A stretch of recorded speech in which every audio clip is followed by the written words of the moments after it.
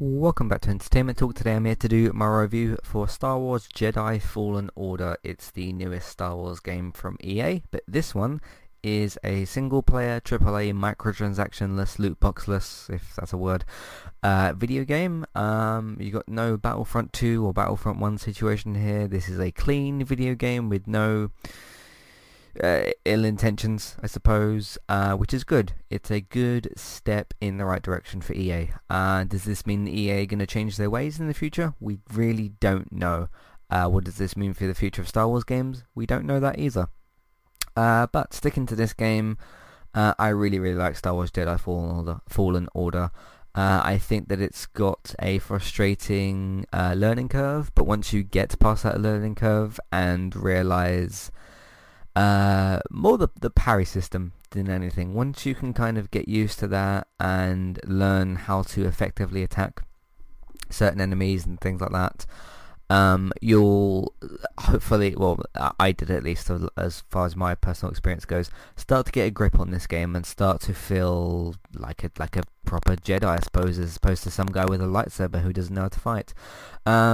Yeah, I think the learning curve that this game sets for you is interesting as well in terms of the skill tree, the power-ups, how and when and why you learn how to do certain things. I think the boss fights in this game are compelling and interesting and challenging and make you think about what you're actually doing as opposed to just, okay, I'm going to block and attack and block. You have to do several different things. You yourself have to figure out what you need to do against certain bosses. Of course, once they get to their different phases and things like that, you have to figure out what to do then. I think this game, in terms of using obviously the Star Wars license and using the Force specifically, is really fun. The amount of satisfaction I've had from pushing enemies off of ledges from the Force push thing has been really satisfying. I have almost felt like at certain points I've used that as a cheat, just in terms of, okay, I'm just going to knock you over the edge, but you still have to do it properly. You still have to be in the right position. You have to make sure you don't get attacked as you go and do that. You still have to make sure that you've got something in your force meter, otherwise you can't do it anyway. Certain enemies you can't do that to, certain enemies you can, but it's more difficult to do that to. I think some of the enemies are pretty stupid to fight. I really hate trying to fight that frog thing on certain planets, obviously. I will say as well, one negative thing that I will say about the game is, and this is more my personal Star Wars taste sort of thing, I much prefer fighting against the stormtroopers and against the other guards, whatever their names are, as opposed to some of the creatures and monsters and whatever in this game. I found some of the, you got like the spiders, you've got some of the other things in this game. I found them all just really frustrating to fight against, and there was one particular planet in this game where you fight a bunch of those, and I wanted to get off of that planet as quickly as possible. There's other enemies that you fight later in the game that I found very frustrating to play. So just in terms of, I guess, my personal taste in terms of which enemies I prefer to fight against, which ones I find frustrating, I'd love to take on stormtroopers just all day. I think it's really fun to do, especially when you're deflecting their blaster thing back at you. Back at them rather, not back at yourself. When you're using obviously your lightsaber deflect and you're doing that, I think that's great to do. It feels very satisfying to do that. I do feel like at certain points that you can get caught to the point where I didn't know how to get out of certain situations. Like there was a few enemies that were attacking me, and I was both trying to jump, roll or dodge, whatever you'd say, and use my lightsaber, and just wasn't physically able to. Like I was pressing all those different buttons, and just the enemy just kept doing those poking attacks, and it was just very annoying. So there's some frustrating elements to the combat, but I think overall they've done a great job with it. It really depends how you approach different fights. If you approach certain fights more conservatively and more carefully, and try to, I guess one problem I personally came across against was I didn't really plan the fight when I went in. I just sort of thought like, okay, I'll go in and kill that one stormtrooper, and then the next one, then the next one. I didn't sort of plan like, okay, I'm going to deflect this one's bullet, I'm going to deflect this one's actual melee attack or whatever, and then I'm going to jump over his head. I never really planned that fights that sort of way, and I guess I probably should, but I think the fights are very, very satisfying to do in this game as well. In terms of this being essentially a Sekiro, Bloodborne, Dark Souls clone with a Star Wars skin, which is not what I would label the game as, but it's one of the things that you can describe this game as. I think they've done a pretty good job with that. As soon as I'd started to hear, because I played this game slightly later, obviously the review is slightly later than usual. You can't really help that with video game reviews, I'm afraid, at the moment. But once I'd kind of heard about, the resting place and then the enemies respawn, I thought, oh, I remember doing that in Sekiro. I didn't play enough of Bloodborne or enough of Dark Souls to know about what those mechanics are like in those games, but I played plenty of I never finished Sekiro, it just got too difficult, but I do remember obviously I think you prayed in Sekiro, and in this you do a little like Jedi meditate sort of thing, but basically the same sort of mechanic. As soon as I kind of heard about that, and I thought like, okay, if this is a slightly easier version of Sekiro, I think I'll get on with it pretty well, and I did. I don't remember there being difficulty levels necessarily in Sekiro, but there is difficulty levels here. I started on the one that was above the story mode one. I can't remember what it's called. It wasn't Jedi Master, obviously. It was the other one. And I kind of went through this interesting phase where, or kind of thing where I was playing on the second difficulty, I'll say, for a little while. Really started to struggle and just got very frustrated, and I thought like, okay, just for a little while I'm going to put it on story mode. Did that for about 2 hours, and I was like, okay, I'm feeling like I'm getting better at this game. Then I switched it back to the second difficulty mode, and almost felt like the difficulty was the same level, but I guess because I'd made it slightly easier, I'd like leveled myself up in a way and kind of got myself better at the combat, and then gone back to the other one, and then there was this slight challenge that had returned, but it didn't feel as difficult as before. I've never really done that too many times with the game before, but I found that quite satisfying to do, and I think that worked pretty well. So yeah, if you are currently playing this game and you're finding it too difficult, just turn down the difficulty by like 1 for a couple of hours. Just do a couple of fights. If it feels too easy or whatever, obviously that's because you've turned down the difficulty. But then once it starts to feel just a bit too easy and you want that challenge back, maybe change it back and try to sort of do what I did. I'm not sure. It might work for you. I can't speak to whether it will or not, but it worked for me, and I thought that was a pretty good way to do that. At some points at the start of this game, it felt a little bit dull, just in terms of at some points at the start of this game, this does feel like okay, you're just fighting, you're doing very, very Uncharted like climbing in this game, and I made a couple of jokes about light sort of jokes about, because obviously Amy Hennig's not involved with EA anymore. She was going to do one of the games for one of the Star Wars games that got cancelled. She's actually since opened up her new video game studio, which I'm excited to see what she's got for that. Obviously, it'll be a while before we see anything, but she's joined up. She started her own thing, which is pretty good. But obviously, she was heavily involved with the Uncharted games, and in the first impressions video which I did, which does have spoilers in it, by the way. Today's sponsor is Kualu. If you would like to get started with a domain name and a website today, just click on the link in the show notes and that will take you over to Kualu to get started. They also have a live support chat system that you can use, which is in the bottom right hand corner. So get started with a new website and domain name today with Kualu. Hey everybody, if you would like to get the ad-free versions of all of our podcasts and support Entertainment Talk along the way, all you need to do is head over to patreon.com/entertainment talk. Sign up either as a creator or as a Patreon. There's no difference there. That's just the option for either becoming a creator now or just staying as a patron for the moment. And then all you need to do is support us at the $1 level tier. That will get you access to all of the ad-free podcasts that we've done in the past, and get you access to all the ad-free podcasts in that month as well. So it's a great way to support us on Entertainment Talk and to get rid of the ads and get your ad-free podcasts. You can also become a patron at the $3 level tier. That gets you access to ad-free podcasts and allows you to redeem a review of a TV show or a film of entirely your choice. That's one per month for either a TV show or a film review, which is at the $3 level tier. As always, thank you very much for listening. Back to the show.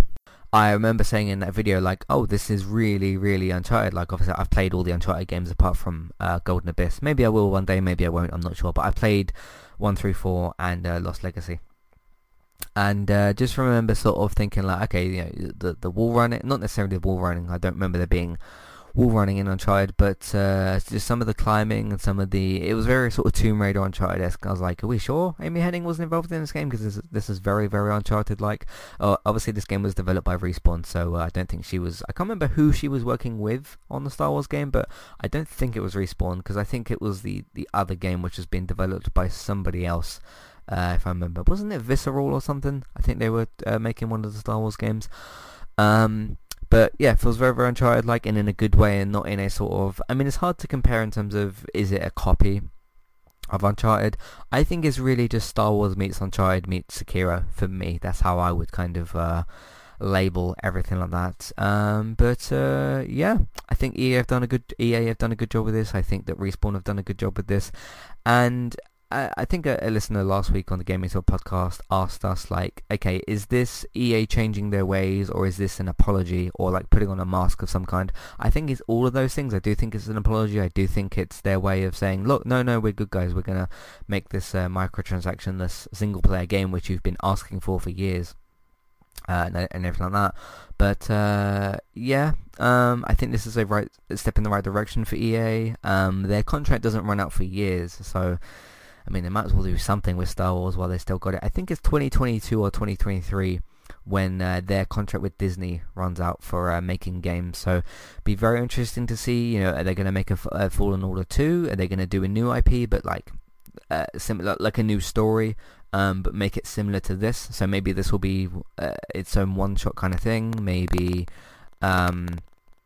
Maybe they'll do like a new story with a different character in a different time setting, because as multiple people have pointed out, you've got a whole Star Wars universe, or galaxy I suppose, to feed from, and you can make new original characters still. I don't think Cal, who's played by Cameron Monaghan in this game, of course from Shameless and Gotham, I don't think he was in that character is involved in like any of the films or Clone Wars or anything. He might be from one of the novels, but I think he's an original character. I could have that wrong, but at least that's what I know about the character.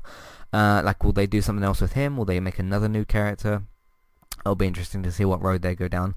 I expect there to be a Battlefront 3 at some point, but I think it's going to be a little bit of time, because it seems that they've kind of been exchanging with Battlefield, Battlefront, and what's the other one? Titanfall. Obviously, we had Apex Legends. Was that this year? I think that was earlier this year in like February or something. Obviously, they did have that stupid year where in October they released Titanfall 2 and was it Battlefield 1? At the same time, it's either Battlefield 1 or Battlefield 5, I can't remember, but they released them within like 2 weeks of each other, and they fit in exactly the same genre. So, different time setting and period, obviously, but yeah, that wasn't a great idea. So they're going to have to manage these 3 IP going forward: Star Wars, Battlefield, and with Titanfall, obviously. I think Apex Legends is more the future of Titanfall at the moment. We'll see if we ever get a Titanfall 3, but I'm not sure.